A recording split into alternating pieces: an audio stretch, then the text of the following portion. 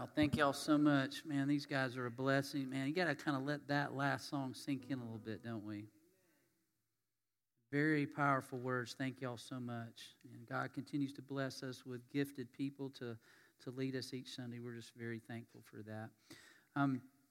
I'd like to pray this morning before we get started, just for the rest of the service, but also we've got one of our ladies, Raquel Miller, who's in the hospital right now, and I'd just like to say a prayer for her, if we could. Let's pray. Lord, thank you for this service so far. We've heard some beautiful music, some beautiful words that remind us the thought of Jesus smiling at us as a baby when we give to Him a gift, and to think about that God knows our hurts deep inside when nobody else does. God knows those hurts, and thank you for reminding us of that in this music. But right now we want to lift up Raquel to you. I know she's struggling, and I pray for her family that loves her so much, and friends, and so supportive of her. But we just pray for healing in her body. She's got pneumonia and a lot of health issues, and so we just lift her up. Help her to feel your presence right now, and we pray for your healing hand to be on her. And we pray this in the name of Jesus. Amen. Well, last week, James did a great job of introducing Advent last week to us. And obviously, our first week was hope. And we've got the visuals for you this week, love, and very appreciative to John Griffiths and being able to make those for us. And so those are another visual for us. But James reminded us last week that he said this. He says, hope changes everything. It's true, isn't it? And a lot of y'all know that. Hope can change everything. God knew that even before Eve and Adam decided not to trust Him on that last perfect day in the Garden of Eden.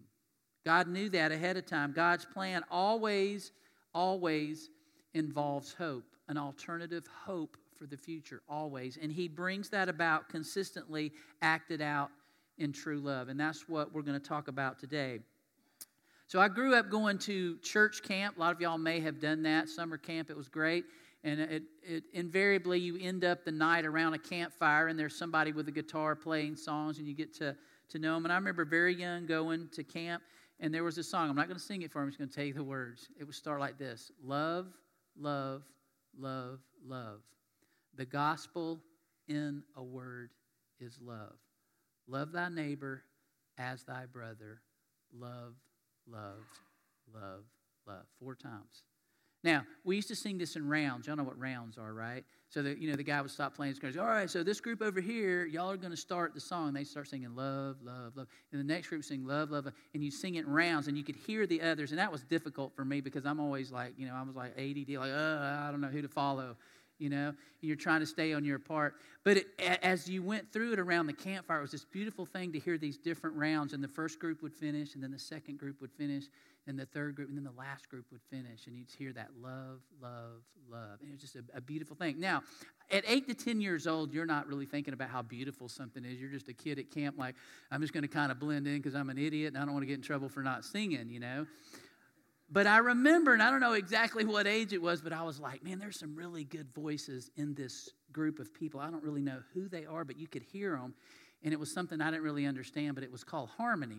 I didn't know that. But I was like, that is when it hits, y'all know what I'm talking about. When you hear people hit it, you go, holy cow, and you can feel the hair on the back of your neck or your arms. It gives you chills. You're like, that is a beautiful thing. And again, I don't remember exactly. But then I remember, that's something called harmony. And there's 2, 3, 4-part harmonies, all these different things. But now as I've gotten older, when I hear it, I know it. I can't do it, but when I hear it, I know it, and it's a beautiful thing, and it gets my attention. And I've always thought, when I hear that, and that gives me that feeling, what must that feel like for God to hear His children with their voices praising Him and hear that beautiful harmony that He created their voices to do anyway? That's what He created our voices to do, things like that. And when God sees His children understanding, going back to that song again, the gospel in a word is love. And when He sees us doing those things and recognizing the gospel in a word is love, acting that out, that has to feel good as our Heavenly Father, seeing His kids getting it. So our theme today for the second Sunday in Advent is love. And you go, well, of course it's love. Love. That always works for a theme. I mean, how do you mess that up? How do you go wrong there when it's love, right? It fits right into the Christmas theme, of course. You know, God so loved the world that He gave His only Son, that He brought Jesus as a baby into the world to redeem us, to save us. It's this beautiful love story that we all know. We know that love was literally demonstrated by Jesus throughout His lifetime. In almost everything He did, we saw this incredible agape love that we'll talk about a little bit later. And the most amazing and mind-boggling act was being ultimately in His sacrifice when He allowed Himself to be nailed to that cross to show us ultimately how much He really loved us. But before that 33rd year of Jesus' life, love came down, and it started in His birth in this little place, this little town called Bethlehem as a baby. And we know that story. That's what we celebrate at this time of year. The Apostle Paul, who would come along later, describes love in this way. Listen carefully. A lot of you probably remember this being read at your wedding or a wedding you've been to. And Paul describes beautifully what love should look like. He says, love is patient, love is kind. It does not envy. It does not boast. It is not proud. It does not dishonor others. It is not self-seeking. It is not easily angered. It keeps no record of wrongs. Love does not delight in evil, but rejoices in the truth. It always protects. It always trusts. Always hopes. Always perseveres. Love never fails. Beautiful words, and we think about that. And you could put Jesus' name in there. Jesus was patient. Jesus is kind. Jesus does not envy. He did not boast. He was not proud. He did not dishonor others. All of those things Jesus exemplified in His life. It's a beautiful picture. And this morning, you heard as Lexi read from John's first letter, the Apostle John, who was one of Jesus' closest disciples. And when we think about the Gospels, and we think about the New Testament in the first 4 books, Matthew, Mark, Luke, and John. And Matthew, Mark, and Luke are what we call the synoptic Gospels, and they're similar, but John's Gospel was written very differently from a different perspective of love, because that was something that the Holy Spirit inspired in John to look at the whole time he walked with and followed Jesus. Jesus has this incredible love, and John wrote about that throughout his Gospel.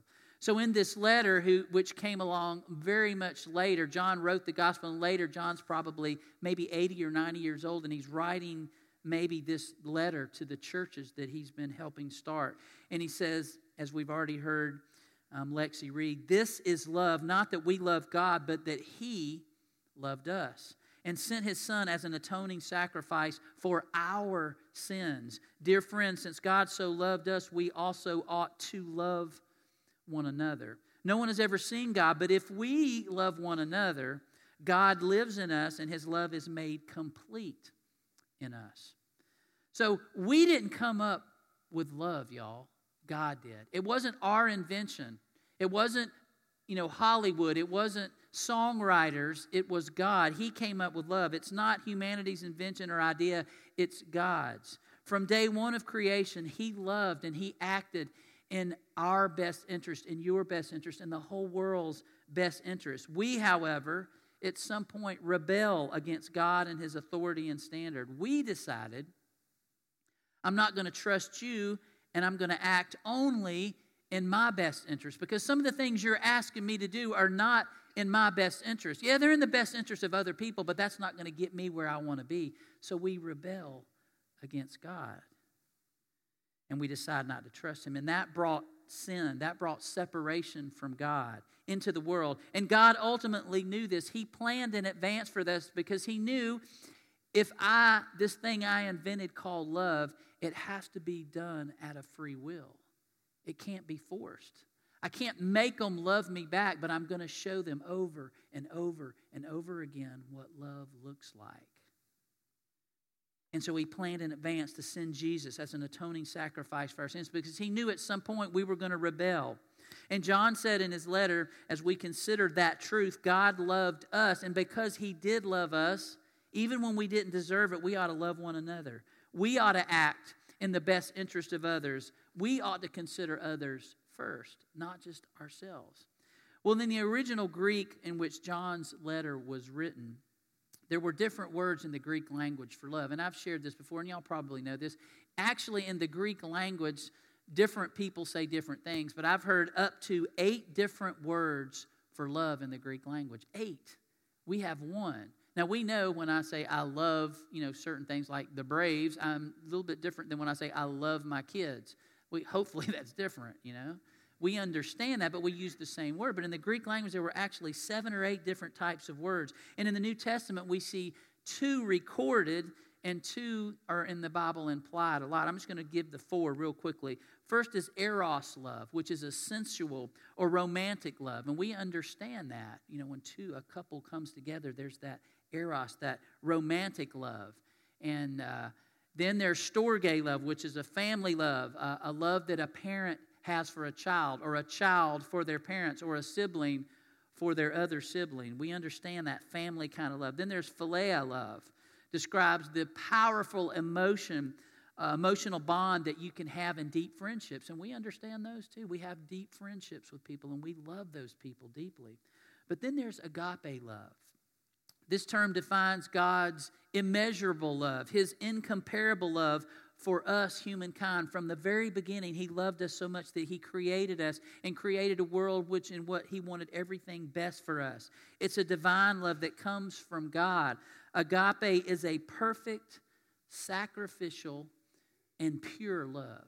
Think about those terms for a minute. It's a perfect, sacrificial, and pure love. Now, when I think about that, perfect, I'm like, okay, I'm out because I'm going to screw it up. Sacrificial. That means I've got to sacrifice something. Now, I might do that for my wife or for my kids or for some best friends, but when it comes just to somebody I don't really know that well, that's going to have to think about doing that. Pure. Doing something out of just pure love. Not because of anything I'll get out of it, but just the purity of doing something for somebody because they need you to do it. Man, that's hard, isn't it? That's a hard thing to do, but that's what John is saying. We just read in all cases John uses in that original Greek. And so I went back this week and I read the original Greek. And guess what? In all those cases where John uses the English word love, guess what the Greek word was? Agape. In every single case in that passage. And he's saying that's the kind of love we're having. Not eros, not storge, not philia. All those are important loves in their thing. But this is the kind of love that God wants us to have for one another because He's given that to us. He's the inventor of love. And so John is saying since God has demonstrated this perfect, this sacrificial, and this pure love to us, we ought to be able to demonstrate and have that for other people. The gospel, the good news in a word is agape love, perfect, sacrificial, and pure love. And so this time of the year, we seem to at least be a little more bent in doing that, don't we? Well, this Christmas, of course, we're ready to give. I mean, you guys have been awesome. You brought in the shoe boxes for the kids. Why? Because, out of love. If those kids need something, we have so much in this country. We're blessed. Yes, we can do a shoe box. We can go grab one of those names off the table, and there's a family in Coweta County that needs Christmas. We can do that out of love for them. Yeah, that's easy. We can do that. We understand that. It's Christmas, and we're going to bring our cans of green beans now, right?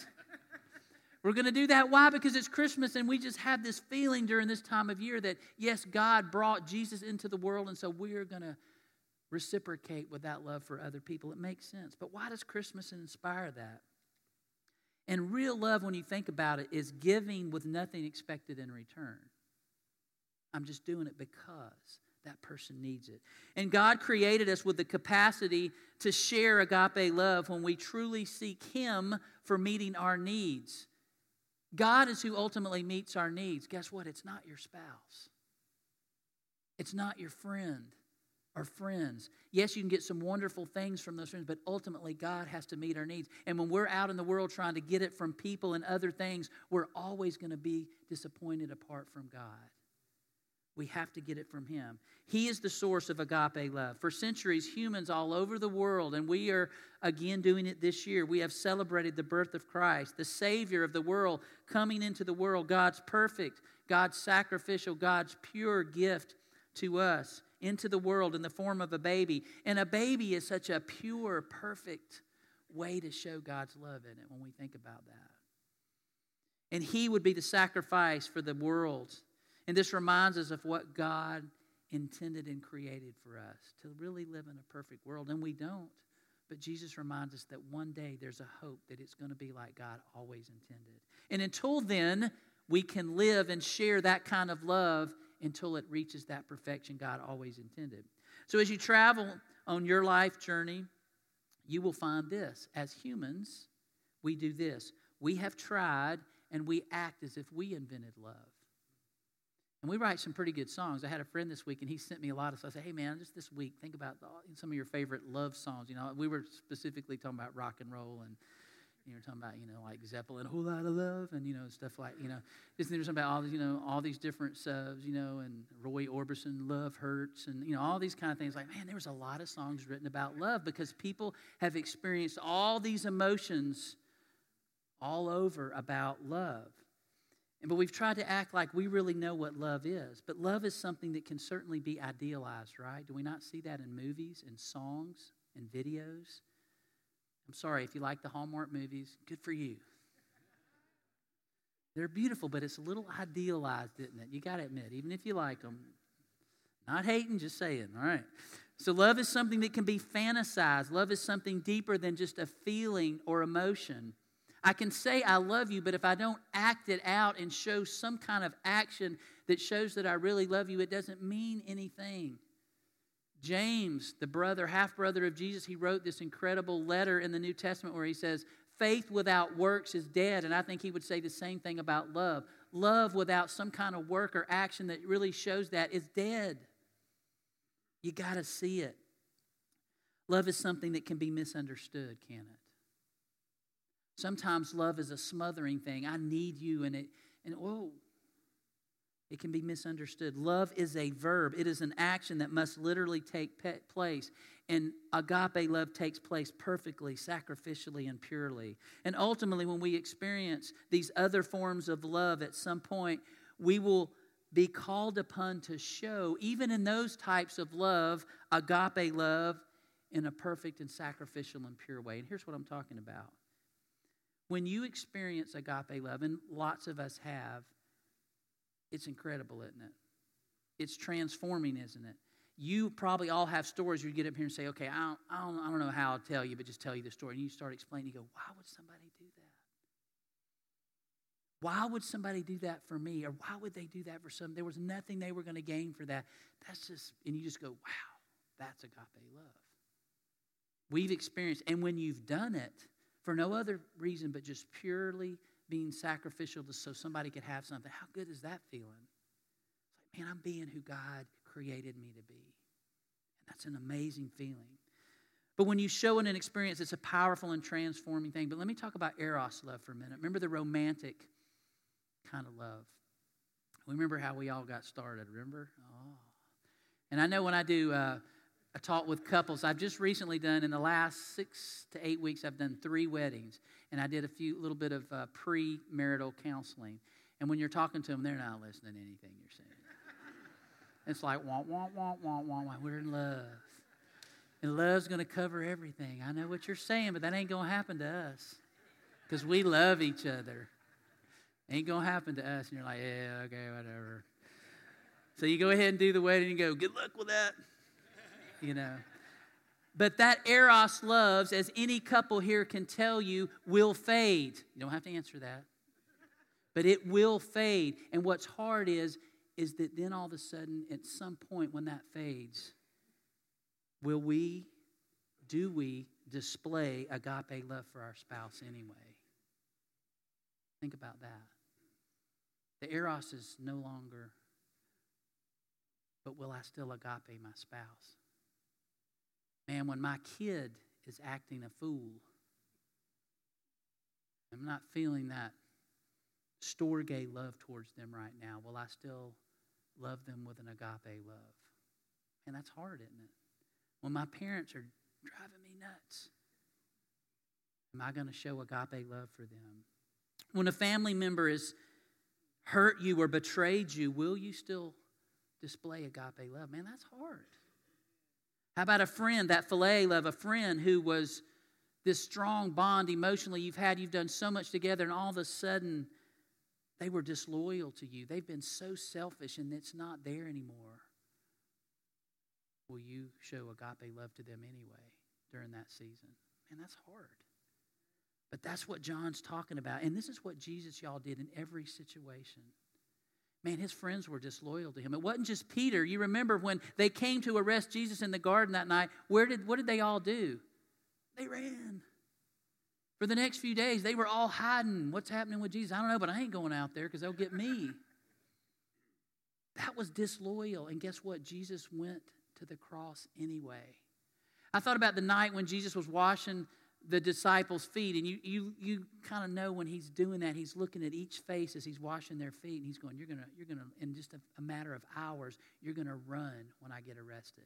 And can you imagine looking in to Judas's face and washing his feet, going, you're getting ready to betray me, and I know it. And you don't know it, but I know it. And he washed his feet anyway, and he went to the cross the next day anyway. And that death was just as much for Judas as it was for anybody else. Man, that's agape love, isn't it? Not because we deserve it, because what we need it. That's agape love. Jesus did that in every situation. That blows me away. And as we think about baby Jesus lying there in a manger, we see in that story, there it is. It's everywhere. It's in that little picture in the middle of the O. It's probably somewhere in your house or on your lawn. The baby Jesus, the manger scene. We did it yesterday at the Christmas experience. And by the way, thanks for all of y'all who helped with that. It was a great experience for so many people. But I think about that, a teenage mother who was willing to go through what Mary went. She knew there was going to be ridicule. Yeah, sure, it was the Holy Spirit who impregnated you. Who believes that? She had to go through all of that. But she was willing to endure that through perfect, sacrificial, and pure love. An agape love. A young husband named Joseph who knew he wasn't the father. And yes, God revealed to him through the angel that yes, it was through the Holy Spirit. You can believe Mary, but he stuck around anyway. How many guys today would stick around in that situation? But Joseph did through perfect, sacrificial, and pure agape love. Shepherds who came and saw that baby lying in a manger just, Luke tells us, as they had been told. Remember? He said, go and you'll find the baby wrapped in a manger in clothes. And they went and they saw, and it transformed them. Why would God tell us? We hear in that culture that shepherds weren't even allowed to give testimony in court because they just weren't real reliable. But God chose them to take the message out. And it says they left there and they shared it with everybody. And there was a risk of not being believed. There was a risk of being ridiculed when they shared that good news. But guess what? Through perfect, sacrificial, and pure love, agape love, the shepherds went out and said, we saw the Savior of the world. He's here. He's here. Wise men. And we know we put the wise men at our manger scene because it fits in. But we know from the gospel accounts that Jesus probably wasn't visited by the wise men until he was about 2 years old in a house. And so when those wise men, they traveled literally for 2 years from different countries to come and see, and not only see baby Jesus, but to worship him and bring him these gifts. And they were important people, but they came to worship and give gifts. Why? Because of perfect, sacrificial, and pure agape love. And as I think about that, I reflect this time of year on this question, and it's a hard question. What have I really done lately, or even this year, out of perfect, sacrificial, pure love? Oh, well, I brought a box in. Well, you just did that, Craig, because you didn't want to look bad in front of all the other people, and your kids and wife really did that. Well, we got a family, and we're going to buy clothes for them.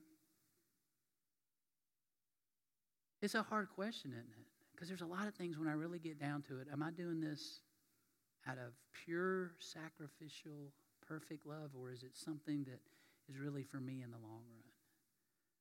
It's a hard question. And sometimes we've allowed the culture of the world to deceive me into a definition of love that is imperfect, that requires no real sacrifice, only taking or consuming what is best for me. And I see this in our culture, in TV shows and movies and TikTok videos and we laugh these things off, but somehow we've done something to love that's not justice of love, of what God really intended. We've brought into a form of love that's maybe impure, selfishly motivated, or deceptive into getting something I want. And when I've gotten what I want and that's no longer interest of me, then I just cast that person aside and I go on to the next love.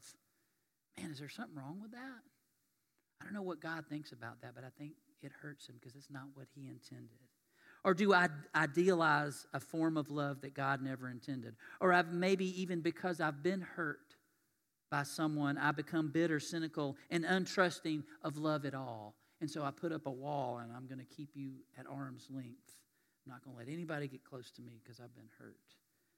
That's not what God intended for love to be. But the Advent season brings us back to that perfect, sacrificial, and purity of God's agape love.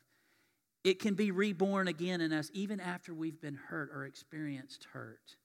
In the face of a baby who was in the flesh. And again, I'm going, can you imagine Mary looking at that baby, Joseph looking at that baby, the shepherds looking at that baby and going, that's God in the flesh. Did they really understand that? Because I can't even grasp that. How can a baby be God of the universe in the flesh? But he was, y'all. He was the creator and king of all the universe. And yet he came humbly, not to reign in a palace, but personally in our lives. And Christ's arrival brings hope no matter what we are currently going through in our lives right now. God's perfect, sacrificial, and pure love reaches out and gives us perspective, even when the hurt and the loss and the unfairness of what we're going through is very burdening to our heart. It reminds us that God knows, and he's trying to give us hope in the midst of that. I don't know if y'all have been able to grab one of our devotionals that we have this year for Advent. If you haven't, it's great. If you love the movie It's a Wonderful Life, and this guy's done a great job if you've been reading it. So this past Thursday, the devotion was about George Balin. You know George, he was a young man, and he had lived in Bedford Falls his whole life, and his dad ran this savings and loan and helped a lot of poor people get houses, but he didn't want any more of that. He says, I'm ready to get out of this town and, shake off this old town and do something important in life. But then his dad died, and somebody had to take over the Bailey Savings and Loan. Somebody had to do that. And so what did George do? He stayed. Why? Why would George do that? He had all these dreams, he had all these aspirations, but he remembered all those people that his dad helped get houses that wouldn't have gotten it. Old man Potter wasn't going to do it, was he? He's a Scroogey old man. And so George stays, and you go, why would George do that? Well, I'm like, man, is that not perfect? Is that not pure? Is that not sacrificial love? And as I'm thinking about that, I went to lunch, I think it was Tuesday, with one of our missionaries, Jonas, who has an orphanage in Ethiopia. It's called Grace for All, and Jonas founded this, and he goes back and forth from here. And he was telling me about what's going on. And I don't know, you haven't heard a lot in the news about this in our country, about what's going on in Ethiopia, because some of the political ramifications. Some of our current administration is supporting the rebels who the actual country is fighting against. And Jonas tells me they're terrorists. And our country is helping support them against what the government's trying to do. So let me just tell you a little bit about what he shared. Politics aside, this is just an example of what it means to have agape love. So he says, Jonas is telling me, and Jonas grew up in Ethiopia, y'all, when it was horrible regime. He saw family members beaten and imprisoned. He saw friends get killed. That's why he escaped to this country. And he tries to go back. And again, I think of his love, and I go, why would you keep going back to that danger, Jonas? Because he loves his people. And he wants to make a difference. He has a pure love. He has a sacrificial love. But he said in 2018, they elected a new prime minister named Abiy Ahmed, and I don't know that I'm pronouncing his name correctly, but as Jonas told me about the things, this guy, he's a Christian, and he's doing all these different things. In 2019, he was awarded the Nobel Peace Prize because for the first time in many, many years, with his cooperation and his work, he ended the country's long-running border dispute with Eritrea, which is a bordering country. And he went to them and said, we need to stop this. Let's do something. And they came to a peace treaty. and he won the Nobel Peace Prize. But something else that Jonas told me with tears in his eyes, he says, you know the palace, because I had the opportunity to go, I think in 2010, and see the palace. He goes, oh, you can't get near it. You can just see it from the outside. There's armed guards all around it. And this has been the way it's been for 100 years. Nobody but politicians and those in the know could even get even close to the palace grounds. But as he became the new prime minister, he had to go and borrow money. He said there was no money left in the treasury at all. The terrorists that were in the regime took it and moved north, and they took all the money. So he had to go to different countries and ask for money just to help them get going again.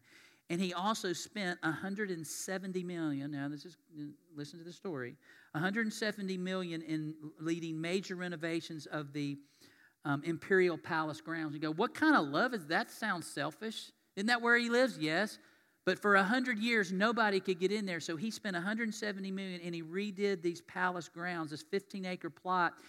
And now he has opened it up to everybody. He calls it a unity park. And he also gave the city actually back to Addis Ababa, which is the capital city. It had been controlled by terrorists and the political figures. He goes, no, it's going back to the city. And when he opened it up, Jonas, with tears in his eyes, goes, you know who he invited first to tour? And I'm like, I don't know, politicians, I'm sure. Isn't that the way it always goes? Rich people, right? He goes, no, he wanted the beggars and the street people to come in first and to tour. And that's what he let do. Can you imagine? And you go, why would you do that? He wanted them to know that they were valuable and they mattered. Even in the most, in a palace, you still matter to this country and to me as the leader. And I thought, what a display of agape love. That perfect, that sacrificial, that pure love when we're reminded of this time of year. And every time we think of Jesus and his birth, and not only his birth, but ultimately his life and his death and his resurrection, that agape love was all about what Jesus did. So John says in that last part of that verse we read, no one has ever seen God, but if we love one another, God lives in us and his love is made complete in us. John wrote that although people may not see or believe God, believe in. And let me tell you this, some people don't believe in God because of me. Some people don't see God because of me or you. And I don't like to hear that or even say that, but is it not true? Because when they see the way we treat each other over, sometimes we go, what? You're mad because your team didn't win yesterday? Or whatever? Or your politician didn't win? You're mad and you're going to hate people now? No wonder people don't see God or believe God. And so John says, look, we make God visible. We make God believable by our love for one another. We have a responsibility for people to see God and to believe God by how we treat each other. That's our job. That's our responsibility. And love is made complete in us. Without us, it's not complete. God's done his part, but for it to be complete, we have to do what? Our part. And man, that's a hard thing sometimes.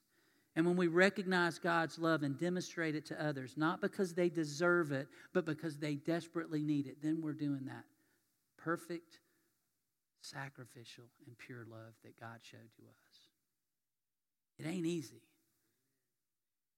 but it's what God asked us to do. In this time of year, we renew that hope. It's a rebirth of that hope that I can do this with God's help, with the people's help. So we know from what Jesus said, from what John says, from what you know the stories, the gospel in a word is love, love, love, love. So this morning, Jesus didn't just talk about it. Jesus acted on it. On that cross. He came as a baby, but he came not to stay a baby, but to become a man. And he ultimately knew he was going to end up on this cross, nailed to the cross for people that would betray him and rebel against him, but he did it anyway. That's amazing.